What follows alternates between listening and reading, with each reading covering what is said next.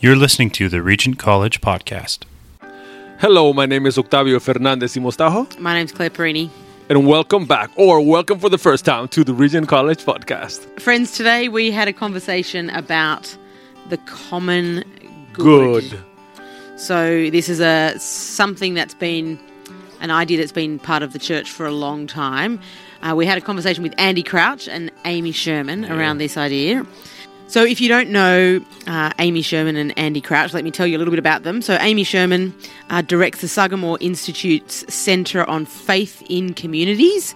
Christianity Today named her one of the 50 most influential evangelical women in America. She served for several years as a director of urban ministries at a church in Charlottesville. She talks a lot about vocation and the common good and how we might see those two things together. Andy Crouch is the partner for theology and culture at an organisation called Praxis. He's recently written a book called The Tech-Wise Family. He's written a book on culture making, and he was the executive editor of Christianity Today, and his work has been pretty well published around in the New York Times, the Wall Street Journal, Time. So we had a great conversation with these two, and we hope you enjoy it. Amy and Andy, welcome to the Regent Podcast. So happy to be here. Thanks for having us. Good to have you. We're talking about the common good. So tell us, how would you define the common good?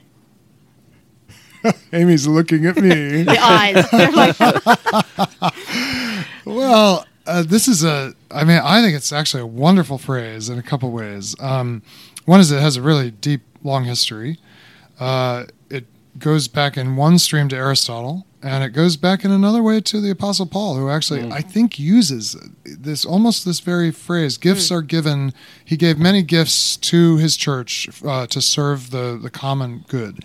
Now, I think Paul is not meaning it in the same technical way that Aristotle and his successors did, but it's interesting that it both has this kind of biblical resonance about the way when we come together, we are all here for something bigger than ourselves as part of a Christian community.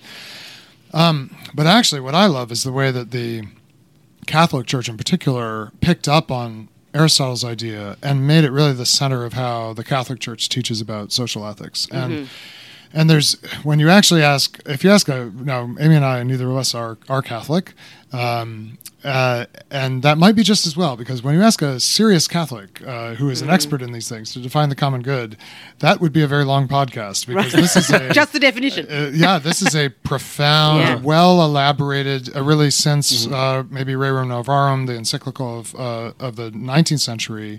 There's been this very careful Catholic effort to think about these things. I spent a while studying it, and being a Protestant and wanting things simple, and being a journalist and really wanting things simple, the definition I came up with that has been most helpful to me is that ultimately what the common good is about is those conditions that promote the flourishing of the vulnerable in community. That the common good is about flourishing, about what it is to be fully human. It's about especially the flourishing of the vulnerable, those at most risk of missing out on what was meant for human beings. And then the only way that actually happens, that is in a certain kind of community. So the common good invites us to consider all these topics: flourishing, vulnerability, and community, and to think about how we are building or not building those at all levels of society. Flourishing is one of those words that does get used a lot in this conversation. Can we try and define that a little bit as well? Or what do we mean by flourishing? Oh, good. Since I got common good, Amy now has to take flourishing. Amy can totally take flourishing, I'm sure. Played my cards well. Yeah, but that is if Amy agrees with his definition. Like, That's true. Yeah, let's have something to add. I agree with everything Andy says. I think flourishing, from a Christian and biblical perspective, is really tied to the Hebrew idea of shalom, right? Which, unfortunately, our English word peace doesn't capture very well, because it's really about this deep, holistic flourishing.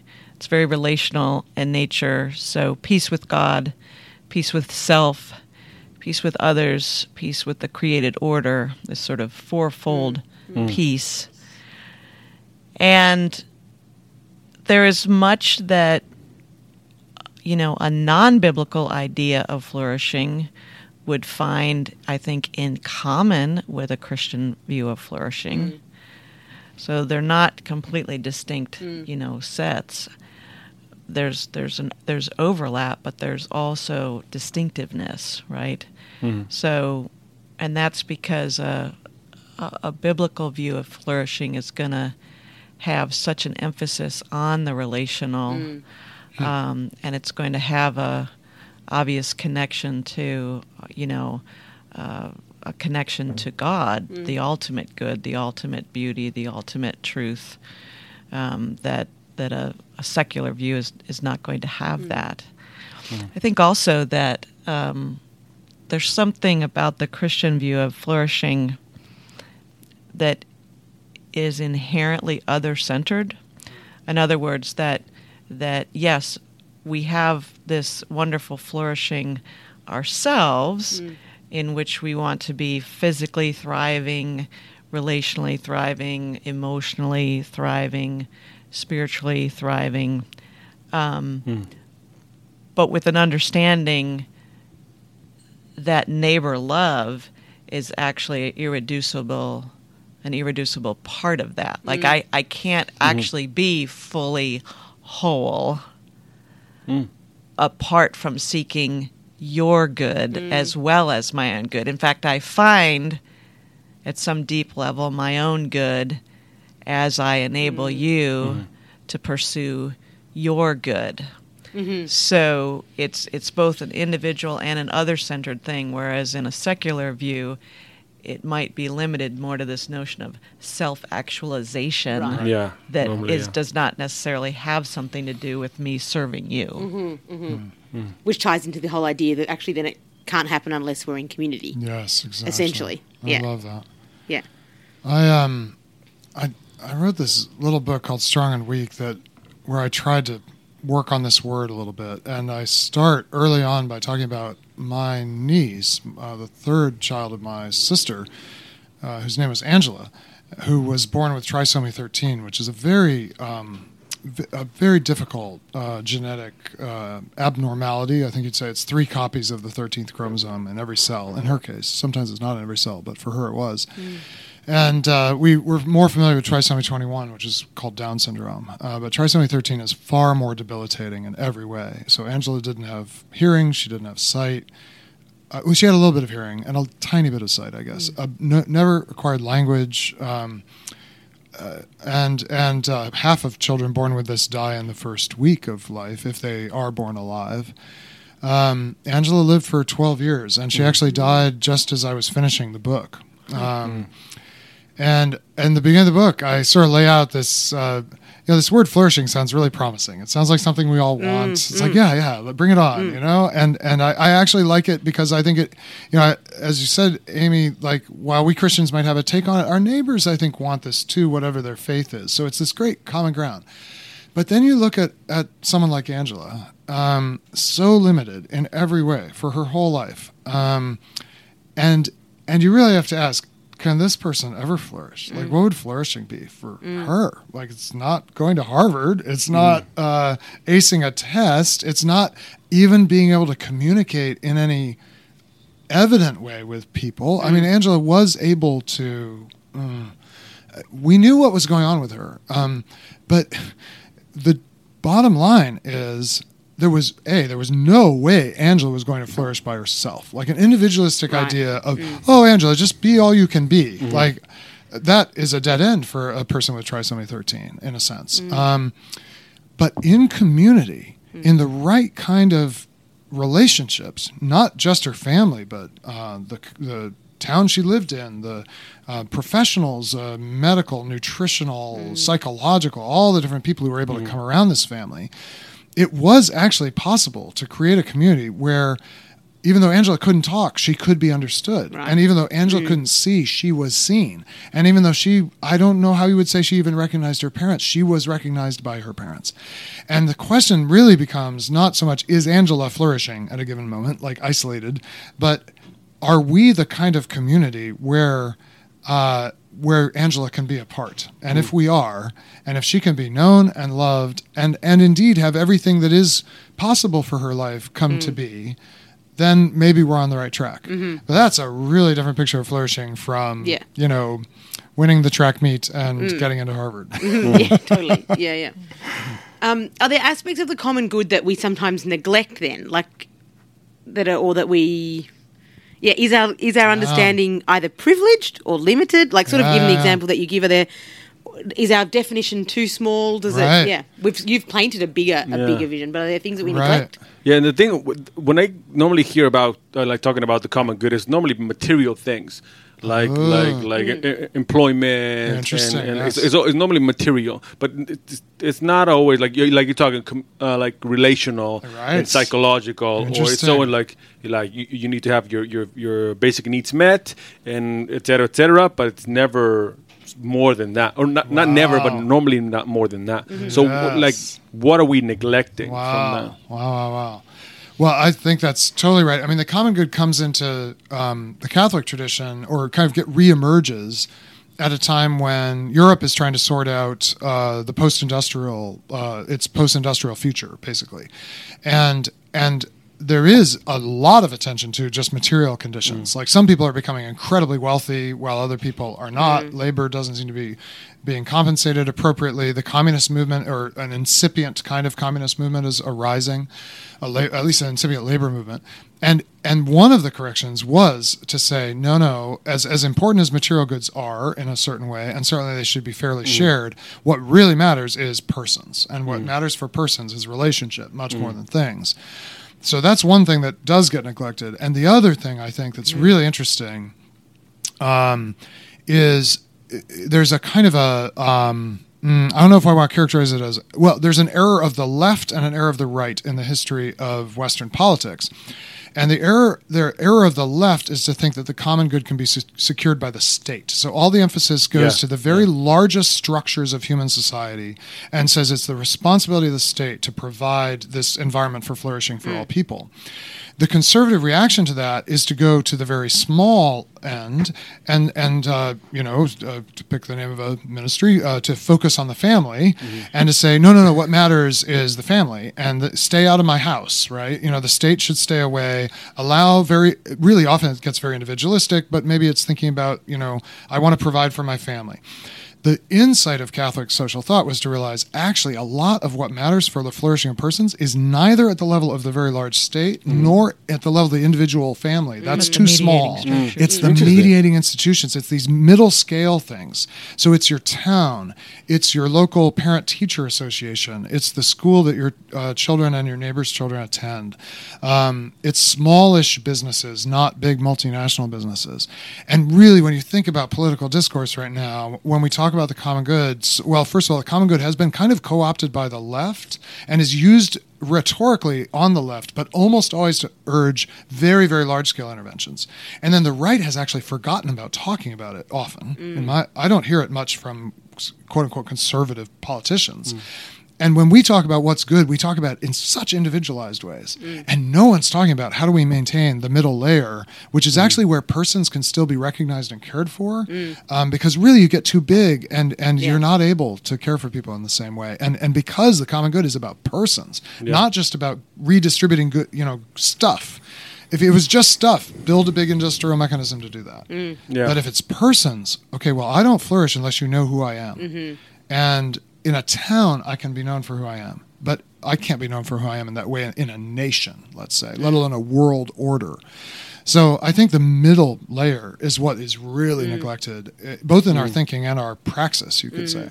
So in the middle layer, we can fit the church as well.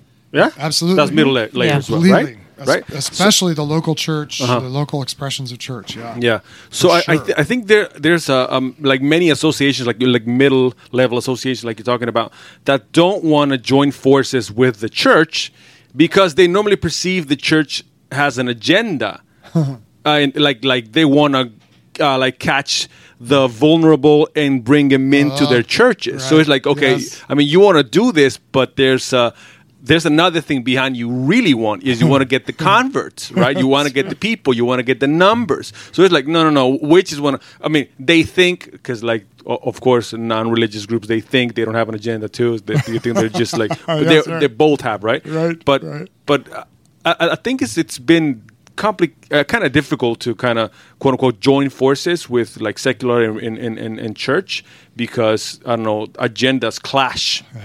So what do you think about that? Like, because I know it's kind of true that some churches they just like try to help, give money or help people, but the real intention is conversions as well. Because I've lived in instrumental or exactly. Yeah. Like, I'm giving you this. Not because I want your well-being per se in this, is because you open up your heart to whatever I'm going to say next, right? So it's like, I understand that, but is that a good approach, or I don't know? What do you think about that, Amy? I think I'm a little more hopeful than you are.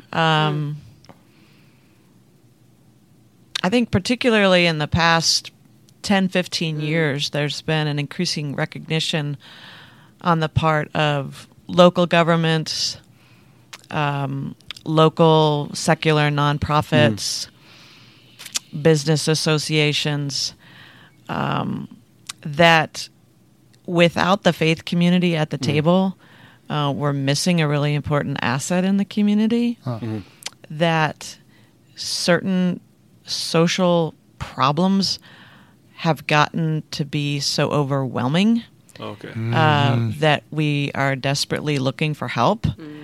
We've got all these people aging out of the foster care system. Who's going to help take care of them? Our schools are failing. What are we going to do about that? Drug abuse, homelessness. I mean, you just sort of go down a whole litany of challenges, right? And you have municipalities feeling budget pressures. And as a result, at least in the circles I run in, which I realize are limited, I'm getting more reports of opportunities for partnership and invitation for partnership than I am getting stories of we wanted to try to do X and we were held at bay for that. Even in public schools, right? So, I mean, I can give you example upon example upon example of faith-based nonprofits and congregations having very vibrant relationships with local public schools. Now, sometimes the initial negotiation of that partnership certainly has involved questions on the part of public school officials about now, trying to discern what those motivations are and wanting to be really careful about, there is church and state, and are you going to respect these boundaries, and that sort of thing. But pretty quickly, when the faith community's role really is demonstrated to be about the thriving, the flourishing of the children, there's a trust that gets developed and an openness, and there's some really very vibrant partnerships. Then how do we do that? Because if I come from a local church that really want to help and partner with, how do they gain or we gain the trust to be involved with schools, with some of the government ministries, and I'll tell you a fun story. A church down in Alabama decided that they had neglected their community, and they wanted to repent of that. And they hired a gentleman to be kind of their local missions pastor. And he encouraged the church to focus on a particular community that was about a 5-minute drive from the church, kind of a pocket of poverty area in this city of Huntsville, Alabama. And he thought, well, no better place to start than the local elementary school. So he literally went in. His name is Mark. He went in and can I meet with the principal? And there was a little bit of wondering about whether she was available and this sort of thing. Anyway, but she gave him a couple of minutes, and he basically has this really thick Southern accent, and so he's really and he basically very earnestly says to her, I'm Mark, and I'm from this congregation, and we really want want to reach out to, our community and, does this whole thing. And she's kind of listening to him and he's like, what do you need? And she's like, oh, well, we really appreciate you stopping by and, thank you so much. And, we'll get back to you. We'll think about that, We'll call you and, back. She's just thinking, who's this nut job, right? And a week later, he comes back. And the church secretary, the school secretary sort of goes in to the principal's office and says, "Remember that guy that was here last week? He's back again. And so the principal's like, "Oh, geez, we get rid of him, and what are we supposed to say?" And the school secretary said, well, the teacher has been really complaining about our overhead projectors. This was a story from some years ago, and about, all the overhead projectors, whatever. So anyway, so they let him come in, and he sort of repeats his offer of help, and she says to him, well, we've been thinking about your offer to help, and so glad you came back, because, we could really use some overhead projectors. And he says, that's great. I want to work on that. Thank you so much, and goes away. And then the two ladies think this is great. We've got rid of that guy. And several days later, these ginormous boxes, show up. Being delivered by the trucks, and the church has purchased 6 brand new big overhead projectors. And Mark comes back the next day. Did you get the projectors? And the principal's completely blown away. And that begins literally this 12-year relationship. Half the students in the school getting tutors, medical help, food help, loving on the parents, such that over time the PTA goes from 6 people to 60-some people. Eventually, the school wins the National Panasonic National School Change Award. Amazing. Amazing. Oh, wow. So it's, the answer to your question is, it's about individuals building relationships of trust. Totally. Yeah. That's how these things get. Like it. Yeah, it's hopeful. Yeah. Well, you're thinking. I remember talking with a very, in some ways, very similar story in the Pacific Northwest of the United States, a similar church-school partnership, and one of the questions that came up was exactly this question: how do you handle it when they suspect you have an agenda if you're the church going in? And the coordinator of this very robust partnership between a big suburban megachurch and the least well-performing school in this city, I think it was Portland, Oregon, they formed this deep partnership. They had actually had an office in the church, in the school, like just totally embedded and connected. And she said, well, the best way to not be accused of having an agenda is not to having an agenda.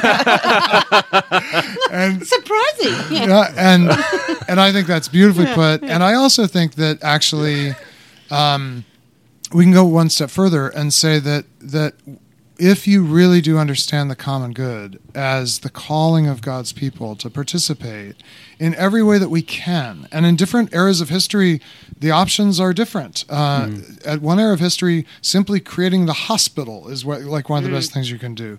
Well, today we have relatively effective, at least in certain dimensions, medical care that's provided by business and the state in different combinations. So where does the church need to be now? And if we always realize, like, our calling is to go where there's vulnerability, where flourishing could happen if community is reestablished, and be part of that. And that is our agenda. Like, that is God's calling for his people, not to the exclusion, of course, of restoring relationship with God. But that when we are working with our neighbors, it is also entirely our job to work on the flourishing of the vulnerable in community. Then you have the agenda that can cooperate and doesn't always cooperate. There's limits to our understanding. Flourishing is going to be different from our neighbors at certain key moments and under certain regimes, whether it's communist China or Cuba or whether it's different jurisdictions in the United States or Canada. There's going to be times when we don't see eye to eye on what flourishing entails, and then we can't partner.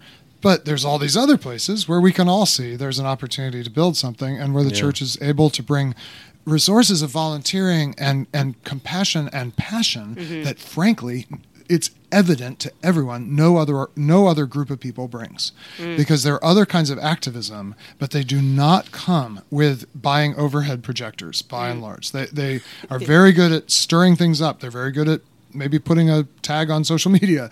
But where do the overhead projectors come? I mean, they're just empirical reality. I mean, even more than the overhead projectors. Where do the people come who are willing to invest their lives? And there's clear sociological evidence up to this present moment that, in spite of the fact that our country is getting more secular, volunteering and caring for the vulnerable is not getting more secular. It's still being done by people of faith.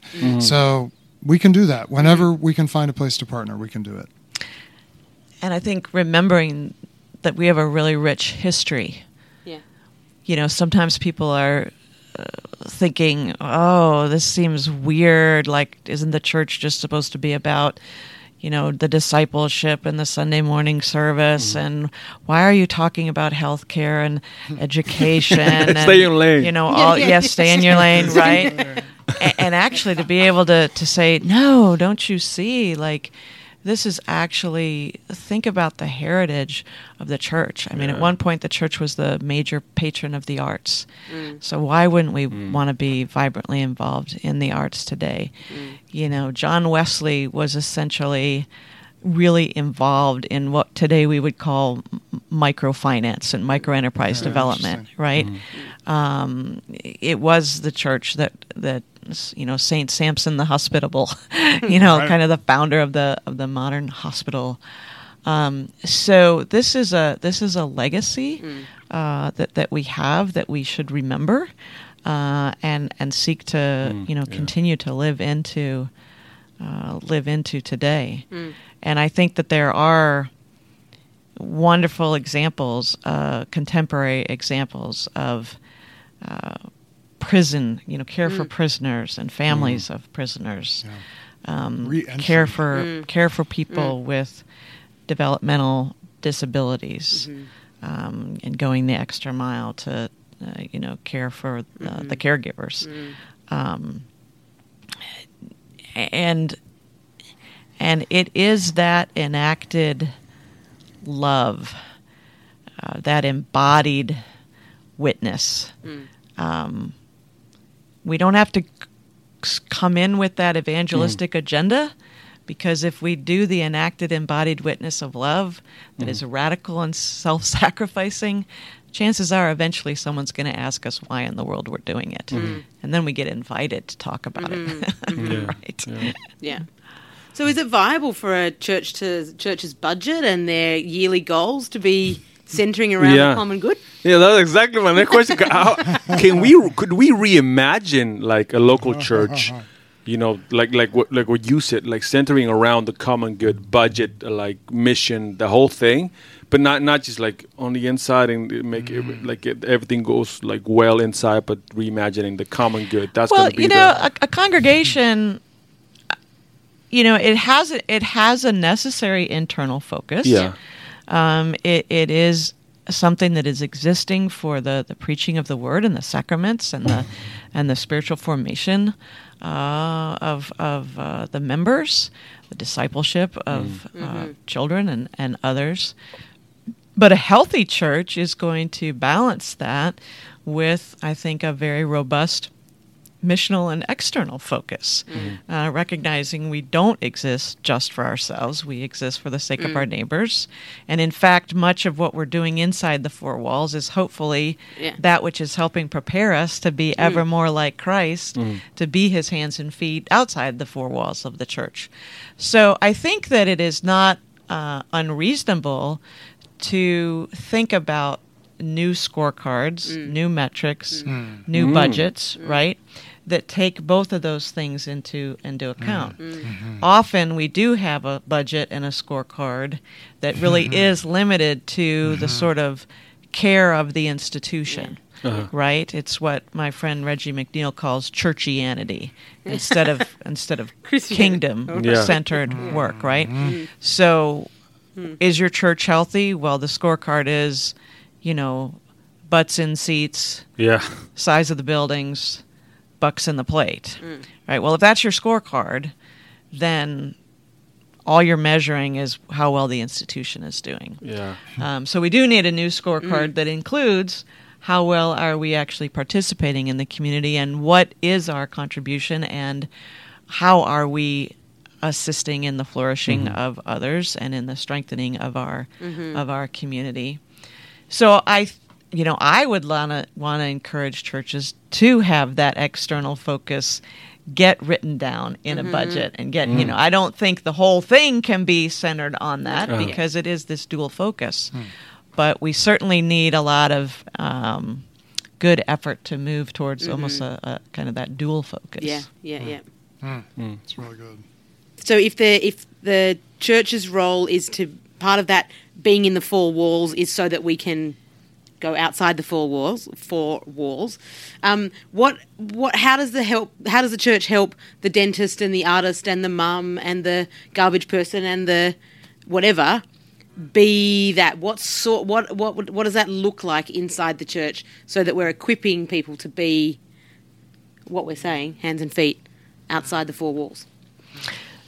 Well, in the most recent book I wrote, I call that vocational stewardship, where we are helping people to really recognize the fullness and to take inventory at a very intentional way of sort of the fullness of all the dimensions of their vocational power. So their talents, their skills, their expertise, their networks, their connections, their influence, their platform, their position, and to consider how might they advance foretastes of the kingdom of God as an electrician, as a professor, as a real estate developer, as an architect. How are they participating with Jesus in his work of renewal and restoration? How are they bearing out the image of God as a worker who provides, for his people? How are they participating in the sort of pushing back or the restraining of all that that decays and corrupts? And I think our congregational leaders need to do an ever better job of helping folks think along those lines. So, and even getting people into vocational guilds where you get the medical people together, you get the business people together, you get the architecture design people, the arts people. You get these people in similar fields together and get them thinking about questions like that. What are the kingdom foretastes that we can advance? What are the particular idolatries within our sector that we need to push against? Where do we see the forces of evil and decay that we want to, be against? And where are those bright spots? Right, of places where we have a real opportunity to restore and to renew, and how do we accelerate those? So good. I think with almost every profession or vocation, let's say, every calling, which doesn't just include paid work, but all kinds of work.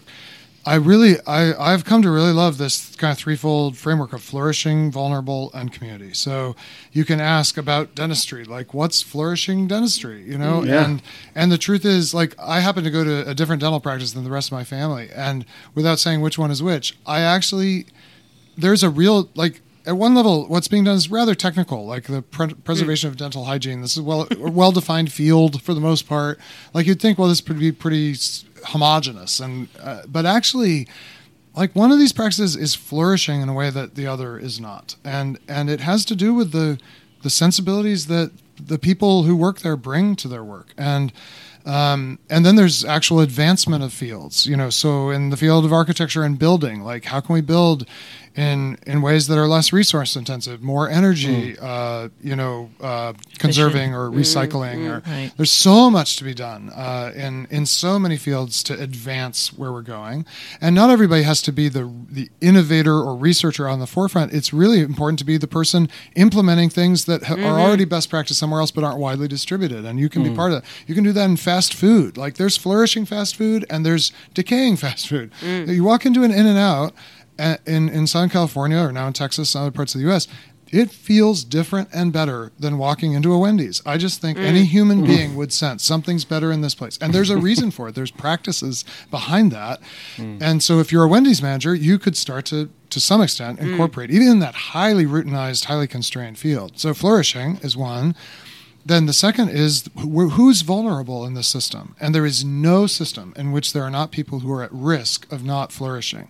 Whether that's in an academic institution, it's very often the quote-unquote staff of the faculty, administration, students, and staff.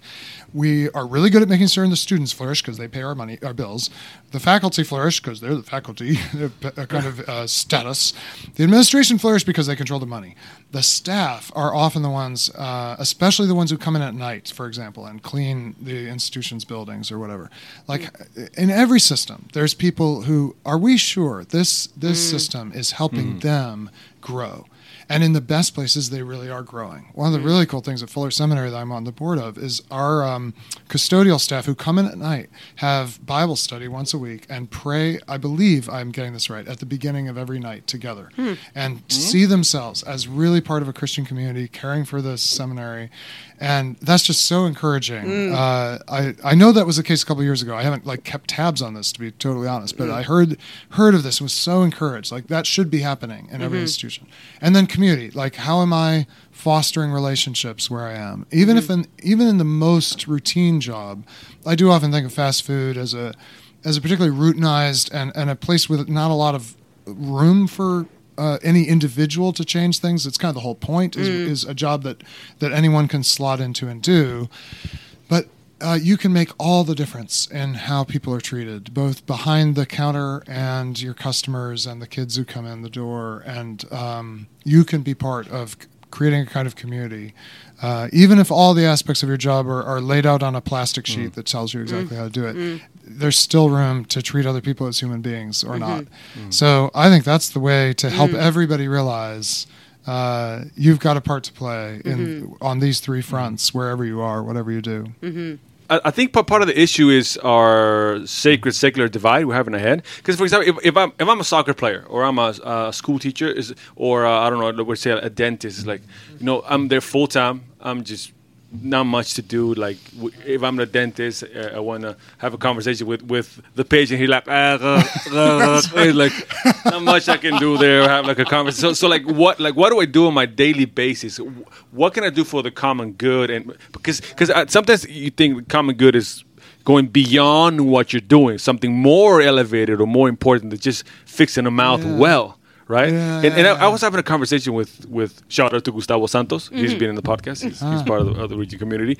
And we heard in a sermon, they were talking about Jesus, and what normally people say, like he started his ministry when he was 30 and so on.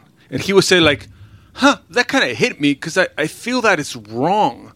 He started his ministry way earlier. Exactly. Only after 30, because only that matters. Because a lot of the question, speculation, what did Jesus do before?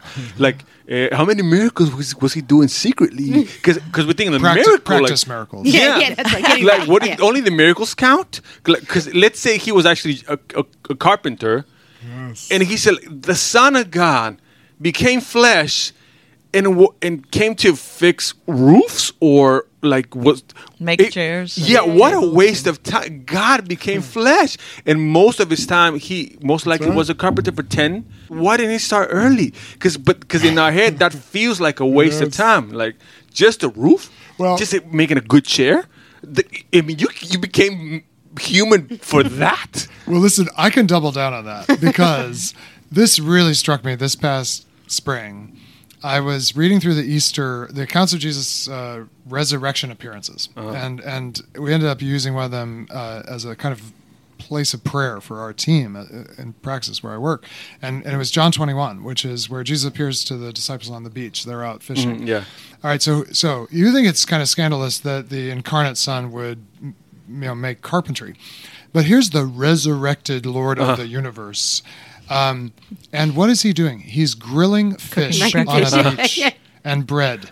He has spent the Lord of the creation, through whom all things were made, for whom all things were made, has spent time while his disciples are out fruitlessly trying to find some fish. He himself has found some fish. He has built a charcoal fire and he is grilling. Yeah. I'm like, that is crazy. Yeah, exactly. Resurrected Christ. He's like, what shall I do this morning? Yeah. Today I'm going to grill. Yeah. Yeah, instead I'm going to walk into Pilate's room and... Exactly. So that he can be with his friends Yeah. and have breakfast and have a very meaningful conversation, to be sure. But it's around a grill. And that's like his thing to do today. It just blew my mind. Yeah. I mean, I want to say, Octavio, I think the sacred secular divide the doors are locked from the inside on this one. I actually think our neighbors who don't share our faith are intensely looking for meaning in everything that they do.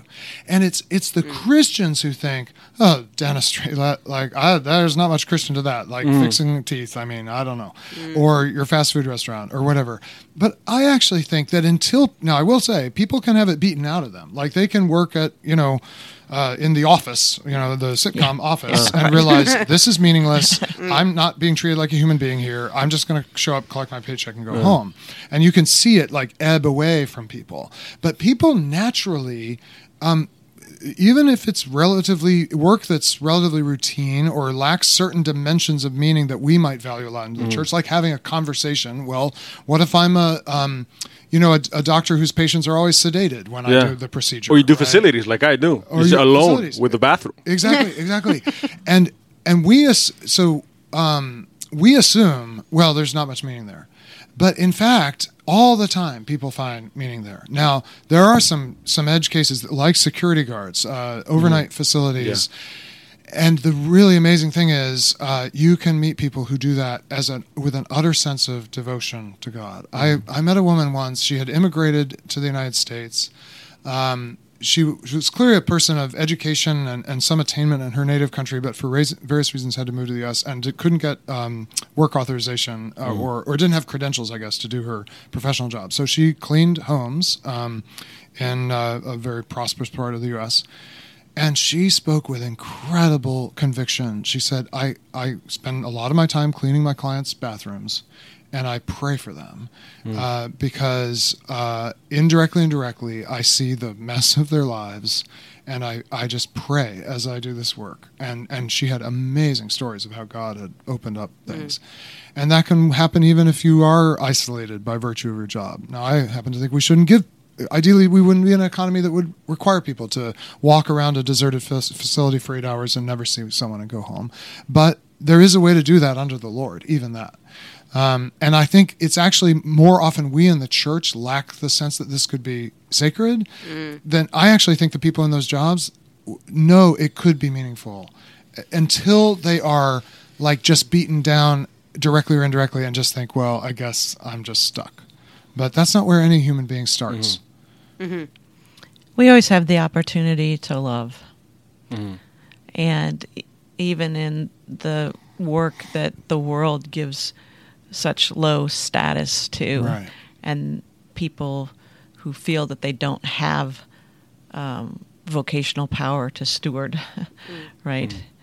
But there is always that opportunity to love. And often that love, there's a level of influence that even people, quote unquote, on the bottom can have. So, for example, I have AAA, the insurance where, if your car breaks down, well, probably one of the lowest rung people, maybe not the lowest, but probably a low rung person is whoever it is that answers the phone on the initial 800 call, 1-800, call AAA, whatever, at 2 a.m. And tell you what, when you're on the other end of the phone and you're me and you don't know how to change the tire, and you're stuck, she's got a ton of power, that gal that answers the phone. And she either loves me well or she doesn't. Yeah. And my whole experience with that corporation hangs on her willingness and ability to love me well by 2 a.m. Yeah. 2 a.m. saying, I'm here with you. Yeah. I'm going to stay on the phone with you. Are you safe? I'm going to get somebody there. Let me help you figure out where you are. You know, the CNA at the hospital. You know, it's one of the lower rung jobs, the certified nursing assistant. I've been in plenty of hospitals.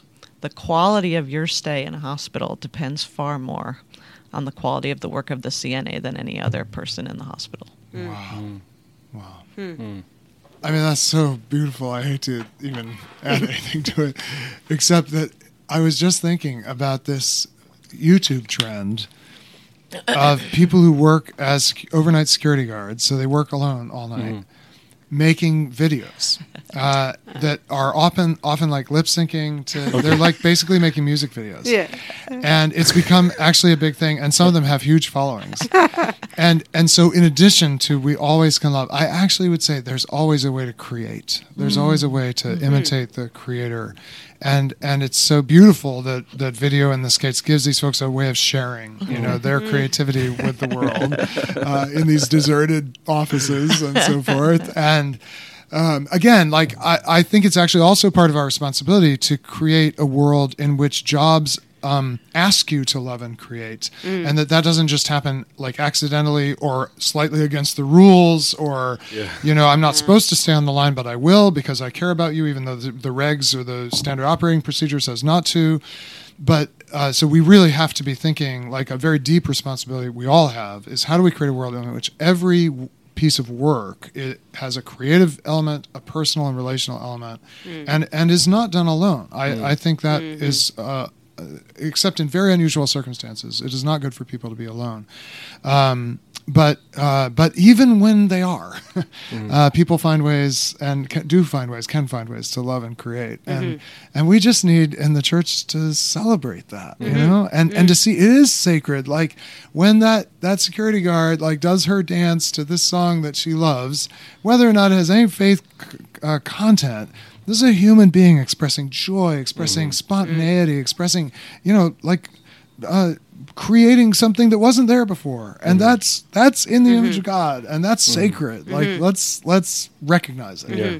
Yeah, but you're still saying though that we should try to find or modify some jobs that are really not made for people for flourishing. Dehumanizing. So absolutely. So I mean, God forbid we think somehow the common good is just a way for everybody to be a little nicer and kinder in what they're already doing. Like, no, we have whole systems that are broken. I mean, certainly healthcare is mostly not very good for anybody in the system. I mean, not nearly as good as it could be. It's better that we have it than we don't have it. But there's so much to be done to make it a more, ultimately, you know, some people would say humanizing. I think it's really about making it more personal. It's respecting persons. This is why the core of the common good is the flourishing of persons, especially the vulnerable. So we have to be thinking about renovating everything we do as a society to gradually move as best as we can towards every person being recognized and honored as a person. And that will mean that some categories of jobs really need to be changed in some way.